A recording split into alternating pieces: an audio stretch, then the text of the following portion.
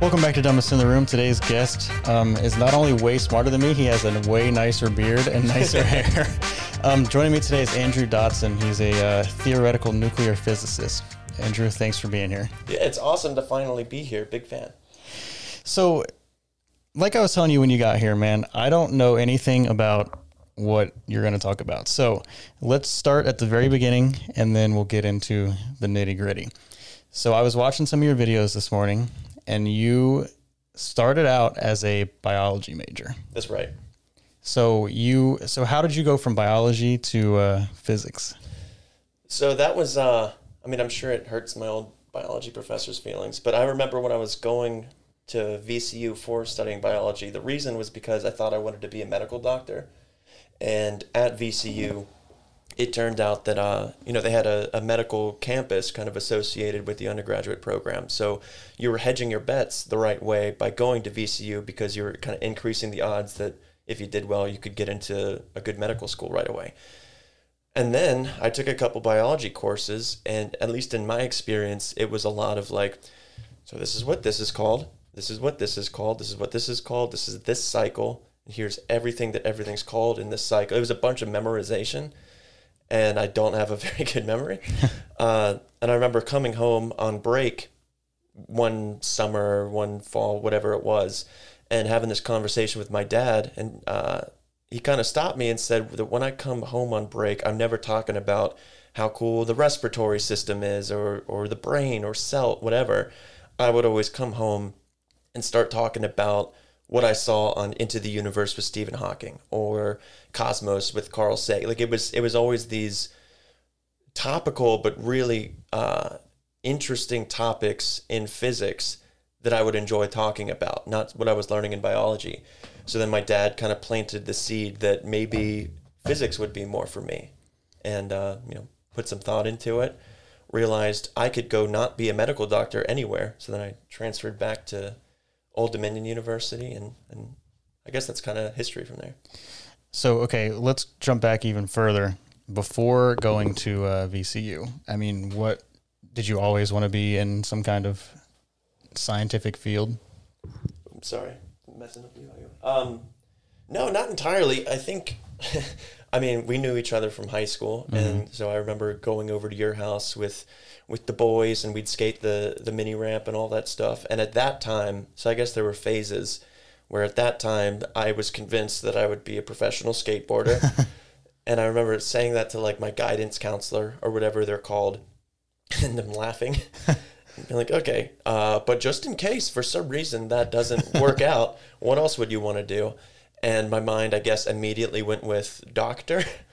And I think I told myself that I wanted to do it for long enough to where I just believed it, and I was like, I'll just be a doctor. Mm-hmm. And yeah, so initially it was professional skateboarder. You could go further back, I'm sure, and I wanted to be a pirate or something. I guess we'll start in high school, and then yeah. So then when I first got an inkling that I didn't have to be the class clown, just making people laugh. I actually could do well if I applied myself. Yeah. Then I started looking into the STEM stuff. So it definitely did start in high school. And actually, my physics teacher in high school, Mr. Allard, was definitely the catalyst for my interest in physics, because when we were learning about how strings and stuff oscillated, he knew that I played guitar and sang and stuff, so he invited me to play. I remember that about him. Yeah, I remember that about him liking guitar. Yeah. as an example. Wow. So, okay. I mean, yeah, professional skateboarder, that, hey, it's possible, but yeah, I mean, not likely for everybody. So you got into the STEM, and talk about kind of where you said VCU had a good med school. So did you apply anywhere else, or just... In undergrad, I really don't remember too much. For me, it was if I didn't get in there, yeah, I don't even know if I had a backup plan at that time. I was just like, this will probably work out. I'm sure I applied to like ODU and local, like state school, like Virginia State School universities.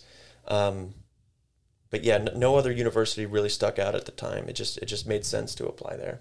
Gotcha. Okay, so at what point did you say you how far into VCU were you when you transferred to ODU? I was finishing up my second year. So it's kind of funny because when you're pre-med, so first of all, at VCU, at least when I was there, half the school is pre-med. Like half the school wants to be a medical doctor and the other half is artists. And then there's like business and engineering people sprinkled in there as well. Mm-hmm. But those are big programs there.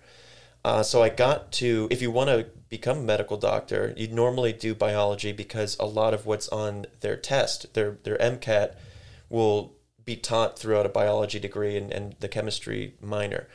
So in preparation for that, you have to take organic chemistry, which is a pretty difficult chemistry course. So I had to take it there, but then when I switched to physics, now that's just listed as an elective. So it's like, I just wanted to try it just for the hell. You can just lie. And yeah, I totally just wanted to see what organic chemistry was all about. How were you doing in these medical classes? I didn't take any medical classes necessarily. Or biology.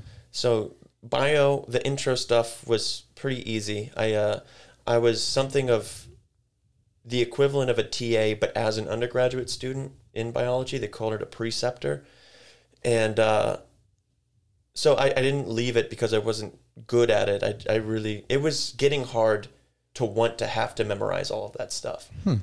Chemistry came a lot more naturally, though, because it's a little bit closer to physics. Yeah, that was going to be my next question. Like, are there any parallels between biology and physics? Probably not, right? I mean, you can list the hierarchy of, I guess, the most pure sciences that are out there, and I'm biased, but I think at the most pure of the sciences is physics, and then physics is actually what turned chemistry into a real science. So back when we had the periodic table was first, implemented, we knew how the elements were arranged, but we didn't know why certain ones enjoyed being next to other ones and why other ones had this preference against them. And it wasn't until like the early 1900s, when quantum mechanics was introduced, that we could finally explain chemistry, which is why I said that physics turned it into a real science, because now it finally had predictive power. So if you work your way up the hierarchy, you got physics, then you've got chemistry, and then chemistry explains biology, but we're not quite at physics explaining all of the biology just yet. And then you can go further up into like the psychology or stuff that's a little bit farther removed.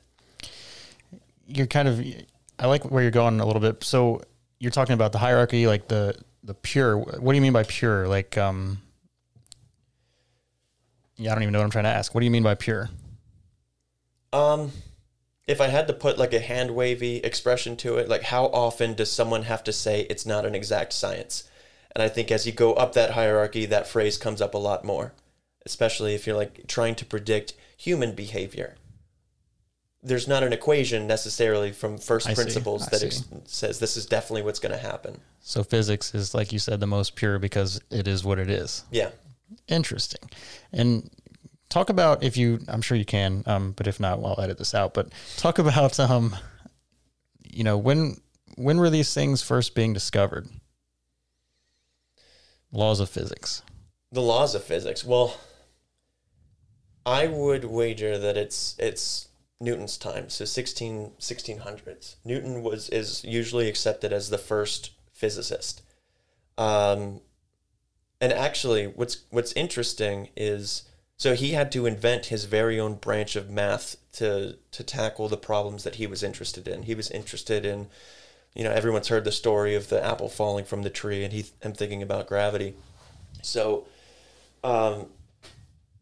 maybe backtracking a second, there's this common misconception out there that if a theory gains enough supporting evidence, that eventually it gets turned into a law. And that's just not how it works. You think like if enough people design experiments that agree with the theory, it's promoted to a law at some point. But that's not what happens. So laws describe observations. So in the Newton example, apples fall from trees. The theory explains the observation, or it's an attempt to explain the observation. And a good theory not only explains the observation, but makes additional predictions that we haven't seen yet. So if we only had theories that were ad hoc, they just explained the thing that we already saw, that if you have a different theory that only explains the same thing, it's hard to tell which one is better than the other. So they normally have to make additional predictions to be valuable. So Newton came up with his theory of gravity, and for about 400 years, 300 years, it went unchallenged. Every experiment you threw at it, it worked. So what is his theory? Is just that things fall to the ground? That's the law. That's the law saying basically things fall to the ground. The theory why is that there's this mysterious force of gravity. I see. And it depends on the mass of the two objects, and it depends on how far away they are. And then there's an additional proportionality constant because units matter. And it turns out that in his framework, if you double the distance between two objects, the force between them is reduced by 4 times. It's an inverse square law. Maybe that isn't very meaningful, but for all practical purposes, for hundreds of years, it worked. Every experiment within the accuracy of the experiment agreed with Newton's laws. Now, with his theory of gravity. Now, if at some point we were like, okay, it's past 100 experiments, now it's Newton, or now it's a law, well, we would have been, I don't know what we would have done if that's how we phrased things, because then comes Einstein in 1905 and later 1915, where he, from the ground up, reworks gravity, and it makes additional predictions that Newton's equations couldn't predict. And if it wasn't for that, we'd have no way of explaining that Mercury has this weird orbit that deviates from what Newton says it should be, or that GPS satellites that go around the Earth, they have to constantly account for the fact that as you get farther from the Earth, clocks tick differently. And that's an effect of gravity. It's called gravitational time dilation. So Newton was the first real physicist, but his theories were eventually amended and made to be more general, to describe more things, to be more accurate. So I'm not quite sure. So that would be within the realm of classical physics, I guess is the best way to put it. You have classical Newtonian physics. You can describe anything gravitational. You can describe if you have a ball rolling down a ramp, when is it going to reach the bottom? All that stuff is classical. Then towards the 1900s, early 1900s, you get people like Max Planck. You get people like Paul Dirac, like Albert Einstein. And this marks kind of a new revolutionary point in physics, where additional concepts, integral concepts in modern physics like relativity and quantum mechanics or quantum physics become indispensable. So that's like the new, if you were to partition up history, that's like the next big point of physics is the advent of relativity and quantum physics. And it's around that time that chemistry is made into a science that gives us a tool to predict properties of matter. So if you want to build like modern electronics without quantum mechanics, we would have had no way to understand that elements like silicon have interesting properties where they can behave both like conductors or semiconductors or insulators, depending on some technical things. But so in the advent of relativity and quantum mechanics, you also birth modern electronics, which I guess would be another.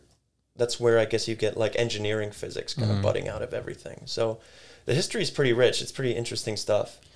Were Newton and Einstein, I mean, were there's things happening in their lives or the time that made them want to try these things? Or are they like, is it just because they're super geniuses? Like, well, during when Newton was alive, he was alive during the plague. So Cambridge was actually kind of shut down. So he was just left to his own devices, where he had all the time in the world to think. Figure stuff out. Einstein, it depends. So he worked first at like a patent office where he would go over inventions and stuff that were being submitted. So people often say that's where he really started to refine his physics, was when he had to check the work at like patent offices and things like that. Really important stuff came after his big discovery. Once he invented / discovered relativity, he gave us E = mc squared. People started to ask, what can you do with that? And then once the neutron was discovered, people learned that you could split the atom and turn effectively that mass into pure energy. So then people would speak to Einstein at this point. He was kind of a household name already. And people would talk to him saying, if we figured this out, that you can convert this matter into energy, it's only a matter of time before the Germans do as well. So Leonhard Silla, I believe is what his name was, he spoke with Einstein and convinced him to write this letter to Roosevelt saying that nuclear physics needs to start being investigated a lot further, which it's hard to know. Einstein was a huge pacifist, so it's hard to say if he regretted writing that letter, knowing what came from that, or if he still kind of slept well at night. I'm not sure. Yeah, wow, that's very interesting. Talk more about the, you mentioned Newton had to invent his own math and Einstein E = mc squared. How in the world do you invent your own math? Obviously, like you said, it's pure, like it is what it is, but how do you like realize these things?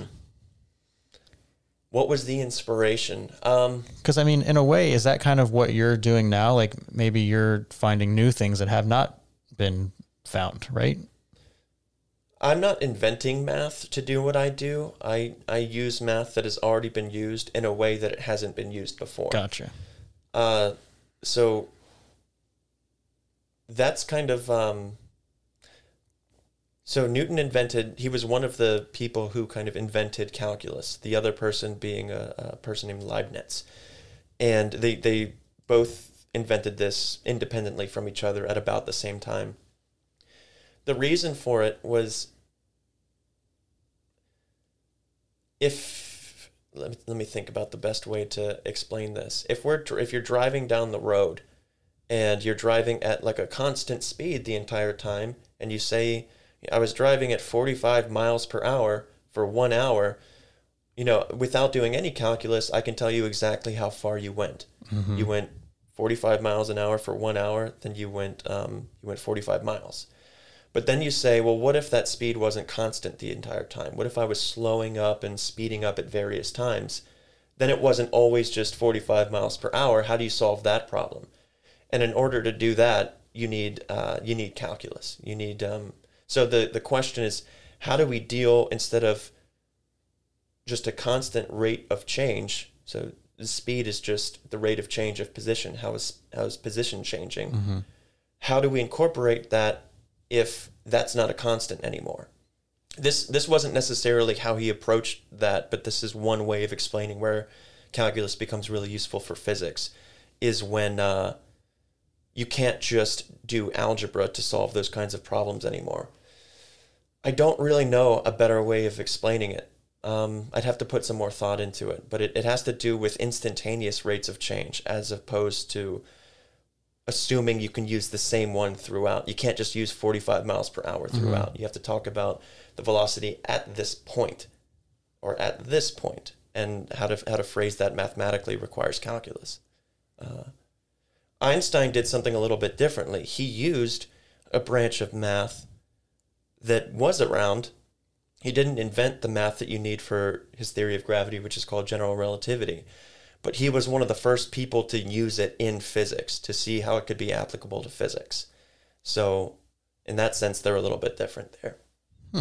Interesting.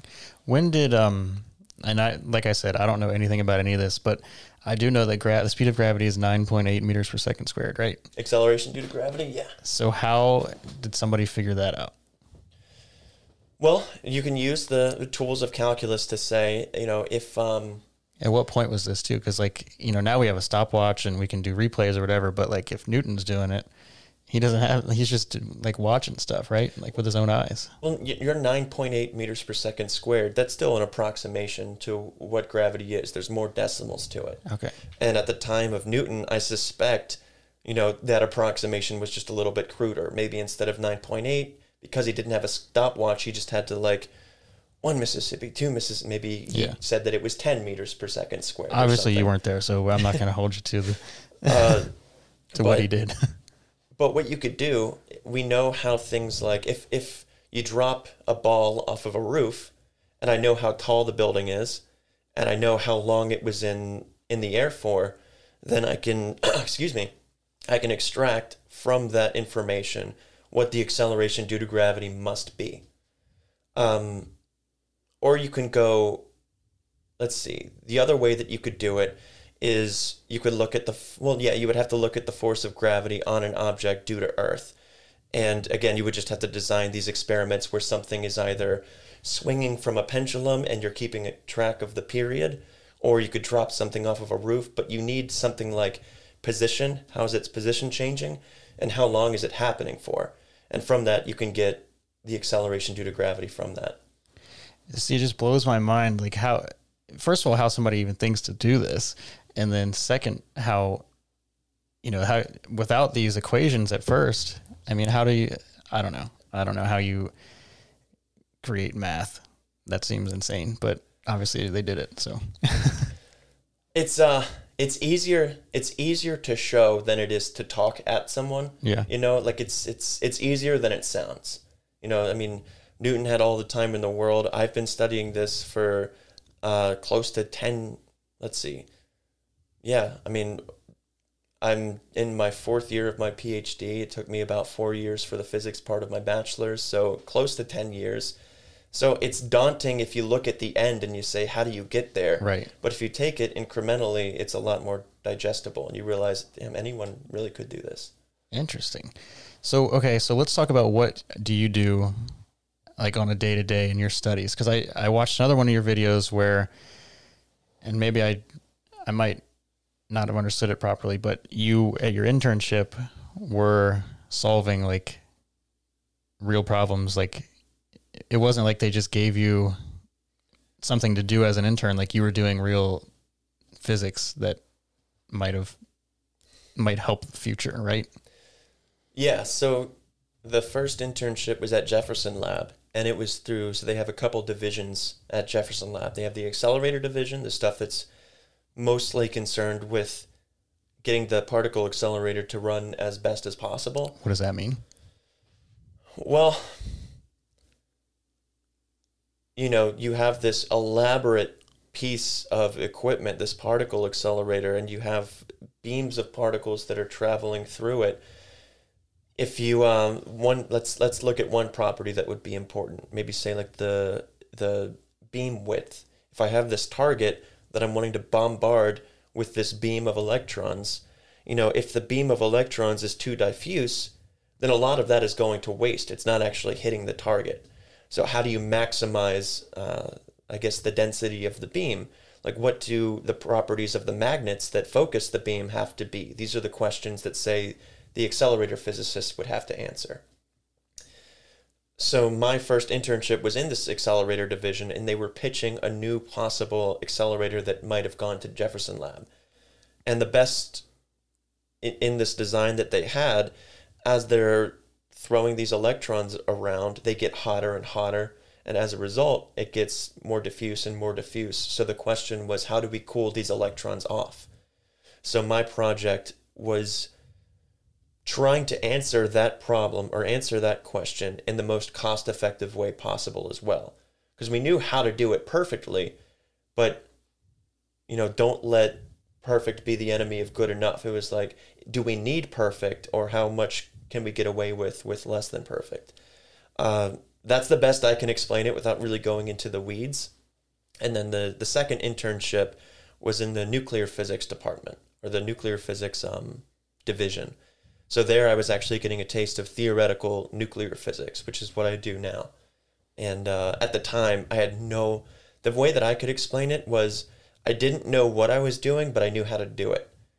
Like, if you follow the instructions in a manual, you may not really understand why all of these things fit together the way that they do, but you can follow the instructions. And that's more or less what I had to do at the time, because I didn't know the physics necessary to understand it yet.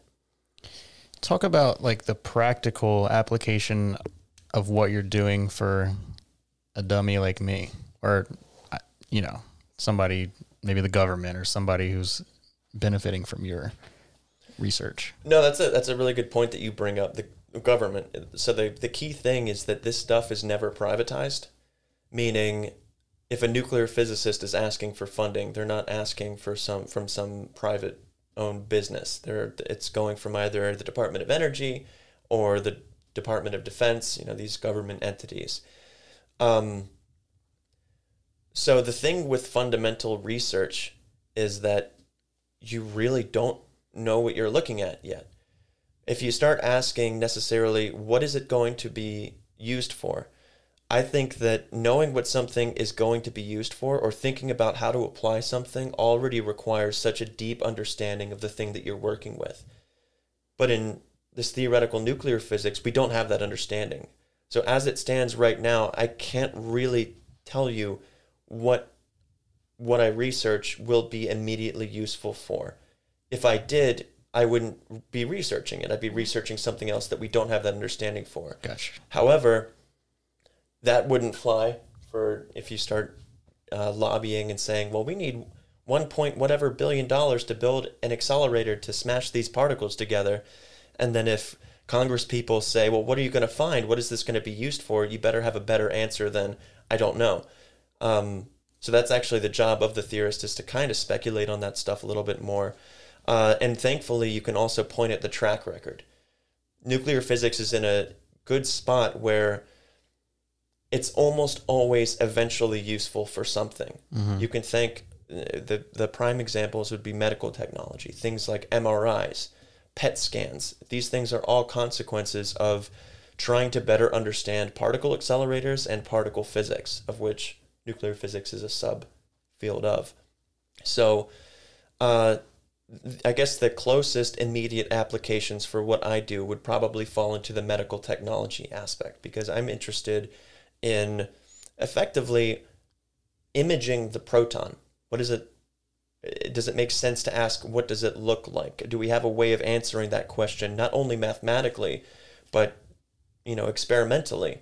And if you think about how small the proton really is, that much resolution, once we succeed in answering that question, having that much resolution in an image, whatever the image means, will do wonders for imaging other things that you'd be interested in the medical field. For example, if you want to isolate exactly where a tumor is, do you know where the tumor begins and ends precisely?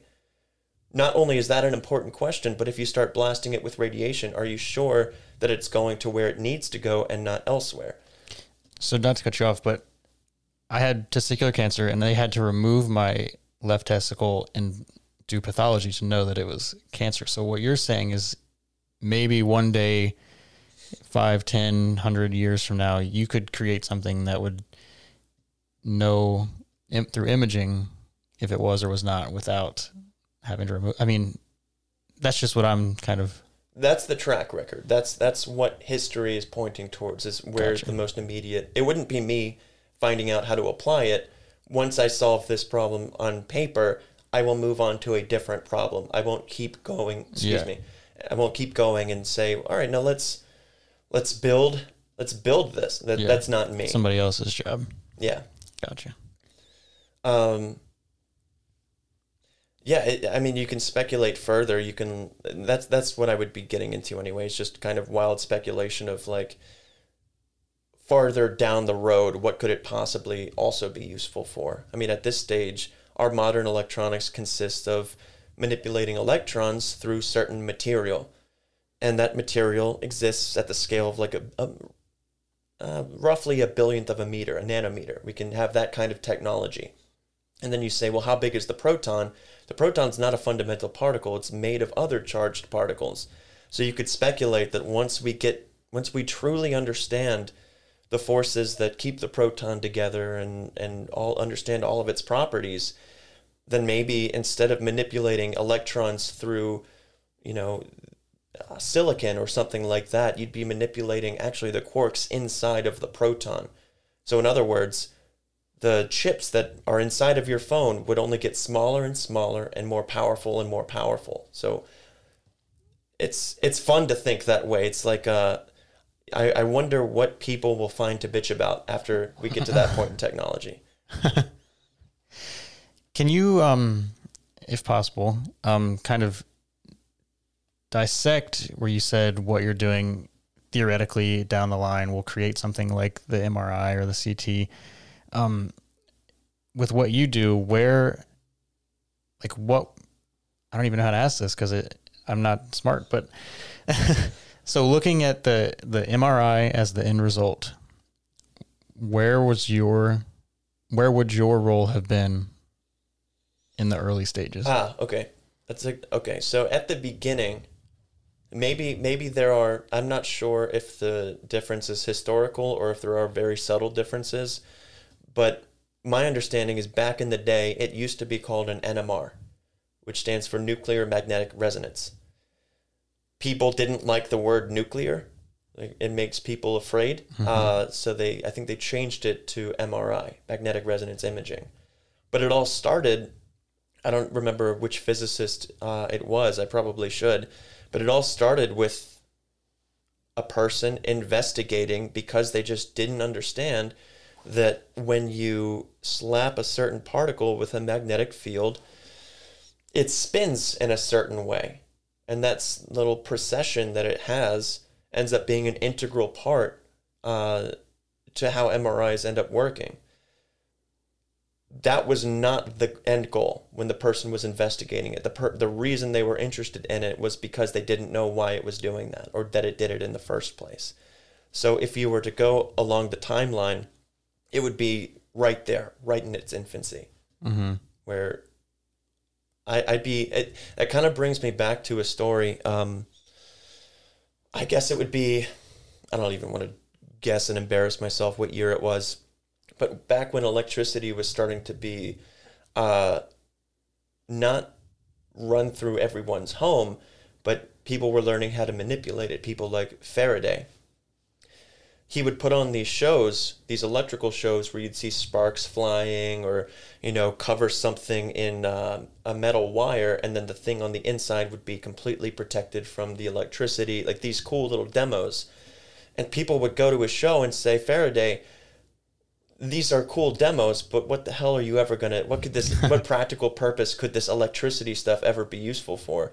And the story goes, he responded by saying, I haven't the slightest idea, but I promise one day you'll be able to tax it. And that's the story of physics, I think. I have no idea, but one day you can tax it. Interesting, man. I wish I was smart like you, because... Do anything for 8 years and tell me you don't get good at it, Yeah, I mean, I guess that's true. What are, you said medical is kind of what you suspect the end goal will be. What are like some other practical examples that you can think of? Maybe not medical, and you said technology. You mean like a cell phone? Is like parts in a cell phone are results of people theorizing different ways to... Right. So if it does go the route where what modern electronics transitions into is right now we have a new kind of version of the periodic table. Like you used to have just the periodic table of elements. We had a head count, we had a roster. Excuse me. And then quantum mechanics comes around and does the explanations. Now we're at a new periodic table called the Standard Model of Particle Physics. So the old one, modern electronics consists of being able to manipulate that periodic table of elements and how that interfaces with electrons, how to do that so that we can get useful electronics out of it. Our new periodic table of elements, the Standard Model, goes one step further. Like those elements that we have, take hydrogen. Hydrogen made up of, proton, neutron, electron. Then you look at the proton that makes it up and you say, is this fundamental? And the answer is no. These particles are made up of even smaller particles. And that's what this new periodic table, the Standard Model, it's not so new anymore. But that's the way that I think about it, is we have, instead of all of these elements on the periodic table, and we learned which ones are useful for electronics, now we have all of these truly elementary particles like quarks, gluons, they're heavier cousins. You have electrons, neutrinos, which you may have heard of.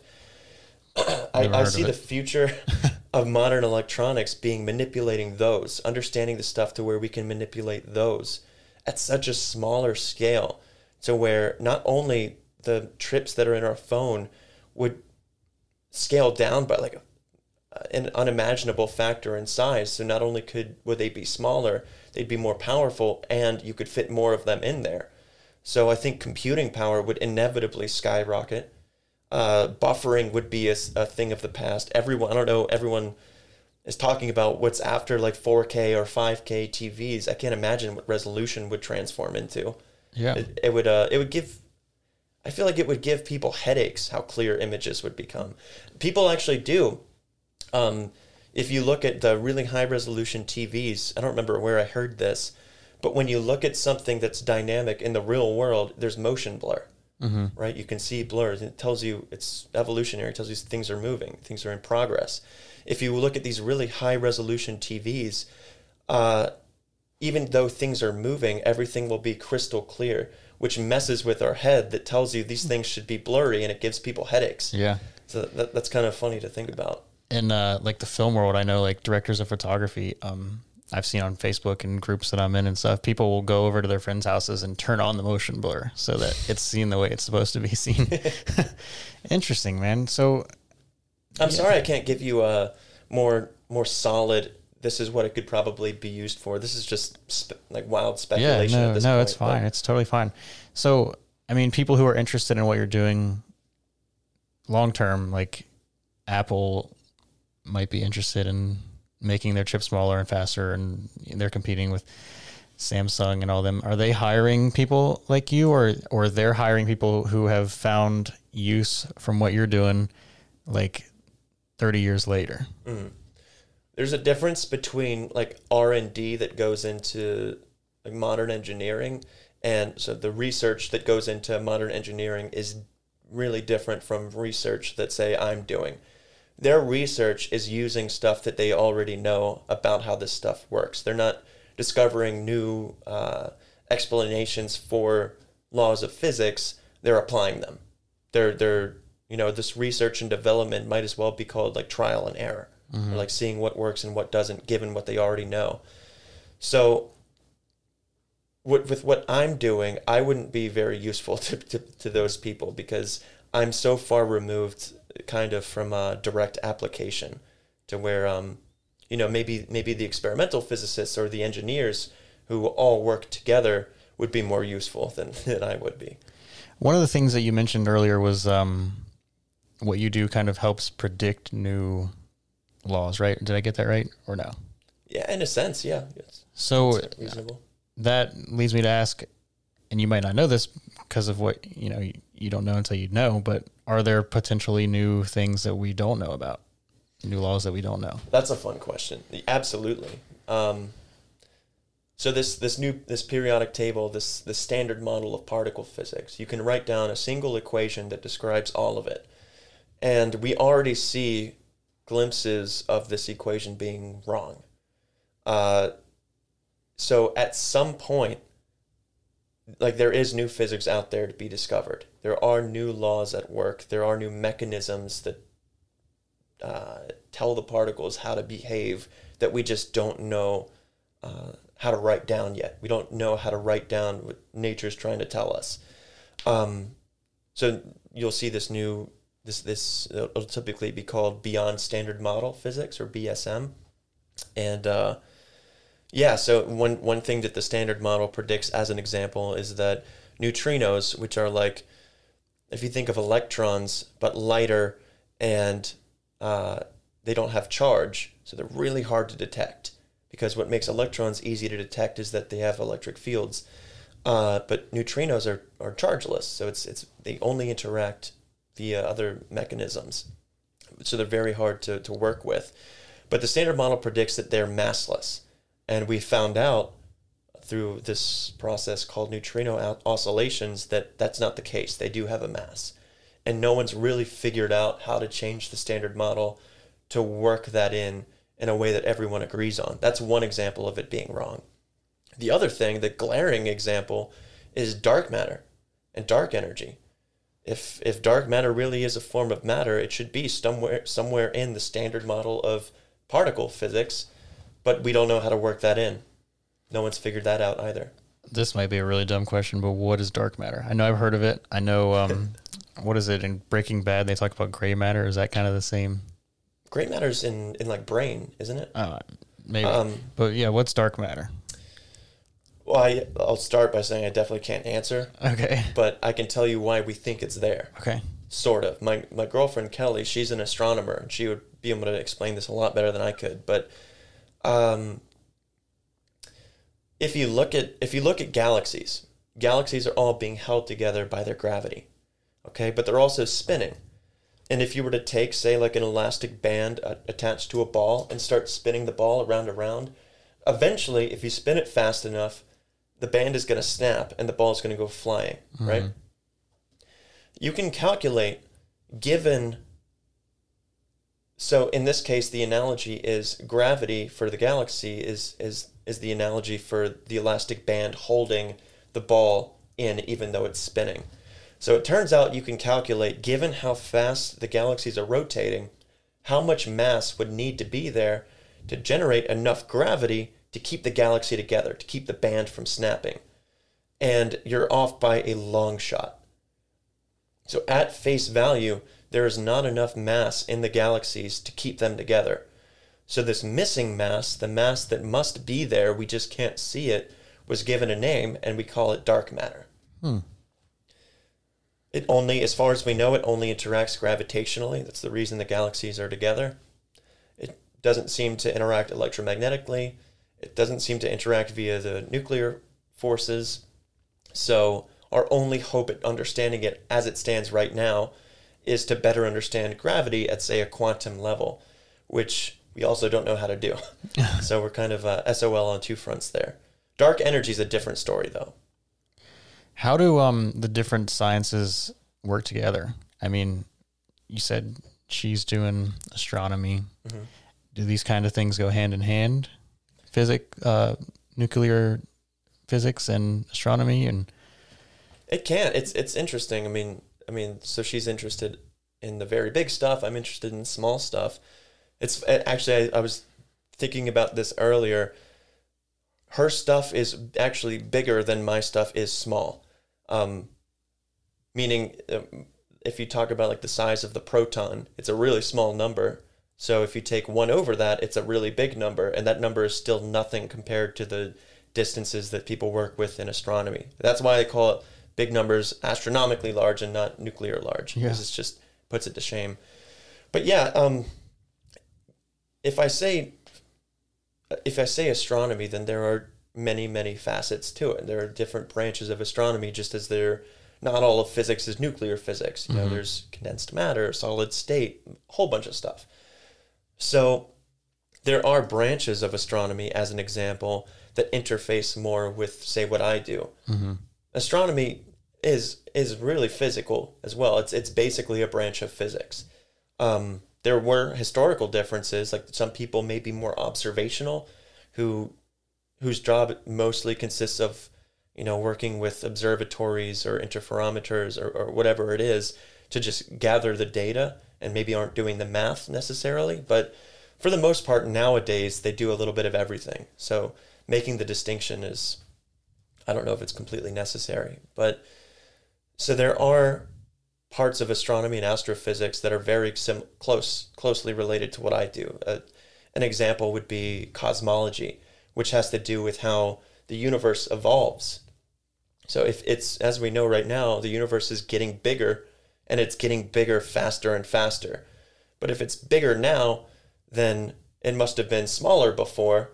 And if you hit rewind on the equations that describe how the universe is expanding, eventually it gets to a really, really small point where it starts to be more quantum mechanical, which is where my tools of physics come in.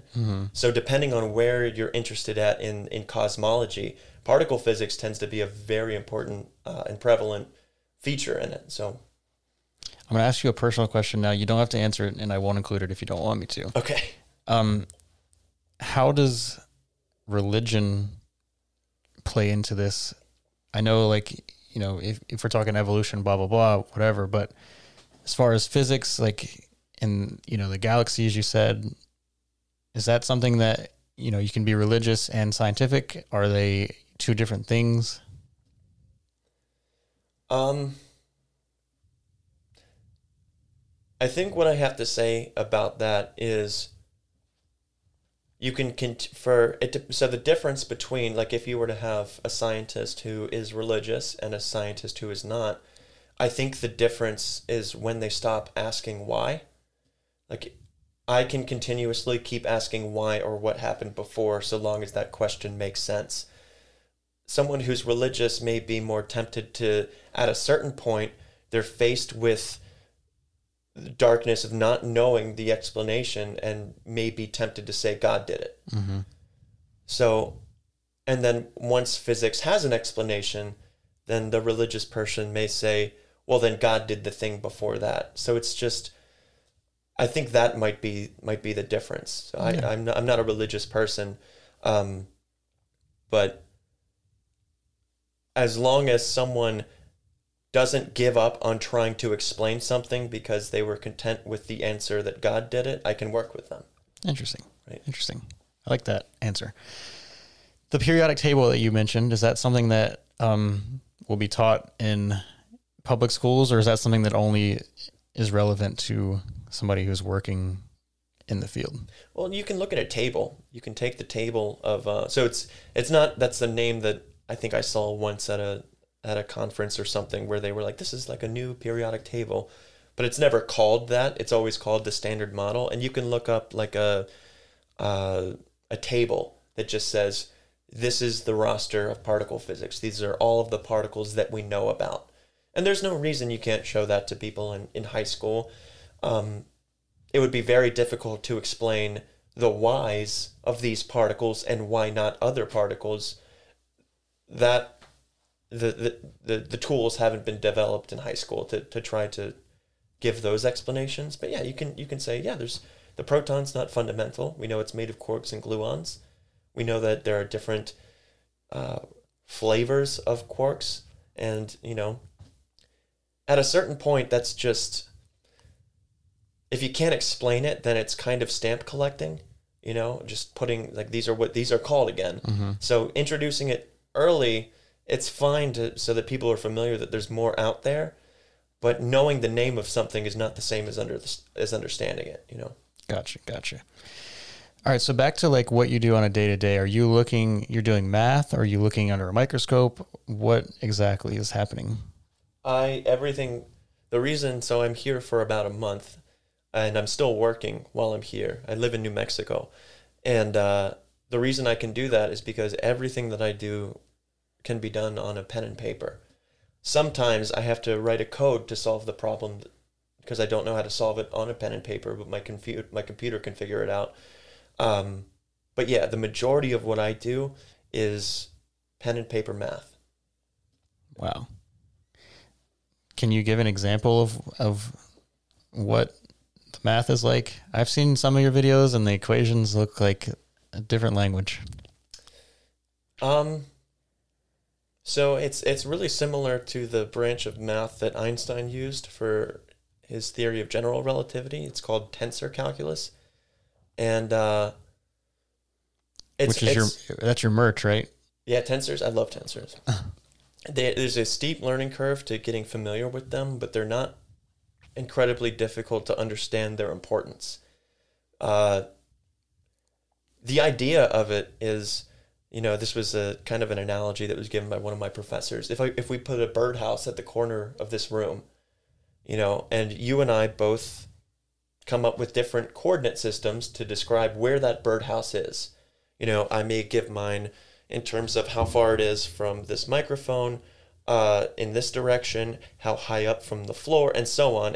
And then if I give someone else my directions given from my coordinate system, they will find the birdhouse. And you may give a completely different coordinate system relative to some other reference points, like your microphone or whatnot, and give them your directions relative to your coordinate system, and they'll find the same birdhouse. Then you open a window, the bird who doesn't know anything about coordinate systems just flies right to it. So what I'm getting at is we can describe a physical thing relative to my coordinate system or yours, but the fact that they both get us to the same answer means there must be a way of relating how I'm explaining things to how you're explaining things. So with this theory, this is the concept of tensors. So with this theory of tensors, you get for free a theory of relativity, because it's all about what I got relative to what you got. And if I follow the rules of how our descriptions are related, I should be able to convert what I got into what you got. So what I do uses this branch of math and relativity, and also the tools, which is harder to explain, of math that is used in quantum mechanics as well. So, but yeah, relativity is probably the most important, or tensors is like the most important branch of math for what I do, because we need to be able to compare answers. Interesting. Tensor makes me think of the skateboard truck company. Do you think that when they made that, they were thinking of Einstein, or do you think that was totally different? I'm not sure, because I think, isn't there like something in your body that's referred to as a tensor or something? I don't remember. I don't know. I don't know. I don't know where it came from. Who knows? I mentioned your merch, which is where I want to take this conversation next. You have you're YouTube famous. I wouldn't go that far, but I'm going to go that far. So yeah, so you started out doing what, like a vlog thing, and that's still what you do? You did like a vlog every year or every day for how long? And oh yeah, so my the first year that I started making videos, I made something like 20 to 30 videos the entire year, and my excuse for it was I wanted to be able to spend more time making the video so I could make it a good video, which was kind of BS, because even if I gave myself more time, I wouldn't have known what to do with it to make a better video. I didn't have the editing skills yet. So then one day, like over spring break, I was like, I want to get better at this stuff. So I gave myself this challenge of making a new video every day over spring break. And then that migrated into like the next month or something like that. And then that sort of just became my thing. It was like I would make a new video every day about physics, no matter what. And in the process, I would get better at telling stories. I would get better at editing. I would get better at, doing all of the technical. I mean, you're familiar with how to make a good video. There's a lot to learn. And I thought getting rid of the excuse of being a perfectionist, I would end up surpassing that anyways. Like I could now do what I would give myself 3 weeks to make back when I was only making a video once a month or something like that. I could now make that video in a couple days, because that was the goal, was to get that much more efficient at making videos. It was definitely hard to make them interesting, and a lot of them weren't, but it was just, I guess that was the gimmick, was like, no matter what, you'll have something to watch today. So when you first started out, I mean, what was your goal? Did you know that you were going to be a hit? No, it wasn't supposed to. It's not supposed to be as big as it's gotten right now. I mean, you've got videos that have over 1 million views. I've seen your videos shared elsewhere, like, as you know, the joke ones kind of have been shared widely, but I mean, you've got a lot of views on all of them. Well, it started out like going back to when I changed from biology to physics. When I made that decision, I wanted to know what to expect. Like, what is doing a degree in physics going to entail? And so I went to YouTube to try to watch vlogs or something like that, and there weren't too many options out there. There was one guy named Simon Clark who made videos in the UK about what it's like doing a master's at Oxford in physics, and that was still useful because physics, it's not like the laws of physics are different at Oxford, I don't think.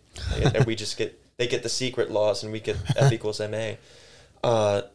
So that was good, but I was an average student in high school. No way in hell I would have gotten into Oxford, So I thought maybe there would be a market for what studying physics, for seeing what studying physics is like if you're just an average person. So that's when I like flipped on the camera and started going to ODU, showing off like our Society of Physics students what we were learning that week, and now we're 4 or 5 years later. Awesome. How if at all has that kind of helped in your journey? I mean, you're connecting with peers, I assume. Yeah, it's I'd say it's kind of split. Like there are some people who think it's the coolest thing, and that I always appreciate that. I'm completely awkward when I met with that. But yeah, it's definitely given me opportunities to give talks at certain universities that just want to hear, I guess, my take on science communication. And then there's other people who just don't really get it, which is fine. You know, not everything has to be for everyone. Mm-hmm. So I'd say it's definitely been more helpful than hurtful. Sweet. And you have, I looked today at the time of shooting this, you have 33.5 million video views. Really? Yeah. Just shy of 33.5 million. That's nuts. That's a pretty good reach. And you had like over 200,000 subscribers. So what does that tell you? Are there 200,000 people who are interested in physics at your level? Or are they just peripherally interested in it? I mean, what is your audience like? That's an interesting question. The answer is definitely no. Not everyone, not all of them are people also doing like their PhDs or something. I think a large portion of them are actually high school students. I've actually looked at demographics. It doesn't tell you like the number, but I guess it's giving me percentages, which is just as good. And yeah, a good portion of them are high school age students that were like me and want to see what they can expect. And in a weird way, so I make 3 kinds of videos. I make the comedic ones that you pointed out. I'll do the vlogs, just showing day-to-day stuff. Mm-hmm. And then I'll do like the really heavier math videos. And I'll get people who will watch one or the other for actually the same reason, because I think some people who watch the comedic ones won't get the joke, because it's not like a neutron walks into the bar, bartender says no charge. It's like a horse walks into a bar at 99% the speed of light. The bartender says, why the short face? Because relativity predicts that moving objects occupy less space in the direction that they're moving. So that's like not a common knowledge joke to get, but I'll get comments on those videos saying they didn't get the joke, but they can't wait until they do. And the same thing, it's the same style of comment that comments on the tensor calculus videos saying, I have no idea what these symbols mean, mm-hmm. but one day I will. You know, it's in their own way showing them what's next. Interesting. I think. Hey, fair enough. What does that kind of give you? I mean, does that give you hope for the future of physics and science as a whole, and people discovering these potential new laws that we don't know exist yet? It's nice that it's gotten, it's demonstrated that people are interested in this stuff. You just have to find, it doesn't have to just be bland lectures to get this material. You can be a little bit creative with it. But then things like YouTube Shorts and TikTok came around that are now, I mean, the good thing about YouTube videos is you can make a video as long as you want. Mm-hmm. So in that sense, it was like, cool, here's a place for people who want the long form. I mean, if you're doing a podcast, you understand the value of being able to have a longer conversation about something. But nowadays, it almost seems like it's reverting back.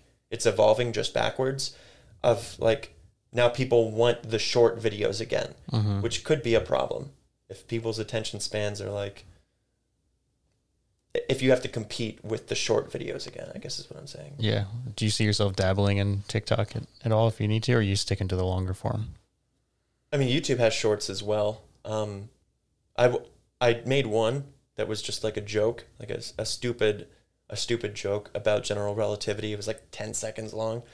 But I don't see myself being on, I only use YouTube. I have Facebook for family. Mm-hmm. I don't use Twitter. I don't use TikTok. I don't have Instagram. that's just, I'm not interested in going onto the different platforms. Yeah. Good for you, man. It is its own black hole. I can tell.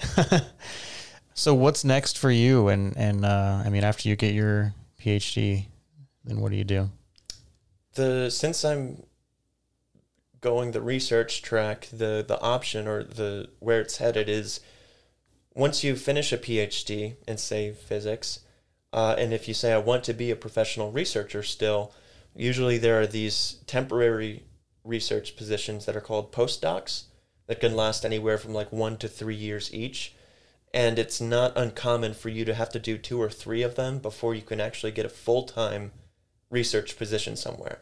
So even though I'll graduate with my PhD in nuclear physics, I won't yet be employable for a full-time research position until I do those. Once that's done, then I can start applying to, say, universities or national labs to be taken on as a full-time researcher. But that's the end goal. And those things are funded by the government? Because you said they're not privatized? It can either, so you'll have to apply for grants, like grant proposals, and those may be funded by like the National Science Foundation, the Department of Energy, DOD, whichever. But yeah, it's never like this paper was sponsored by, the Walmart. Like it's not like that. Interesting, man. Well, hey, thank you for stopping by. I definitely learned a lot. I'll have to sleep on it and see if I hope I know I rambled. There's certain things of like when you're asked a question, you don't know how you want to answer it yet. So sorry if some of the explanation was just me rambling. No, you did a great job. You did a great job. Thanks again. Awesome. Well, keep up this podcast. This is such a good idea, and I'm loving what you're doing so far with it. Well, I appreciate it. Maybe one day I'll be half as good as you on YouTube. We'll see.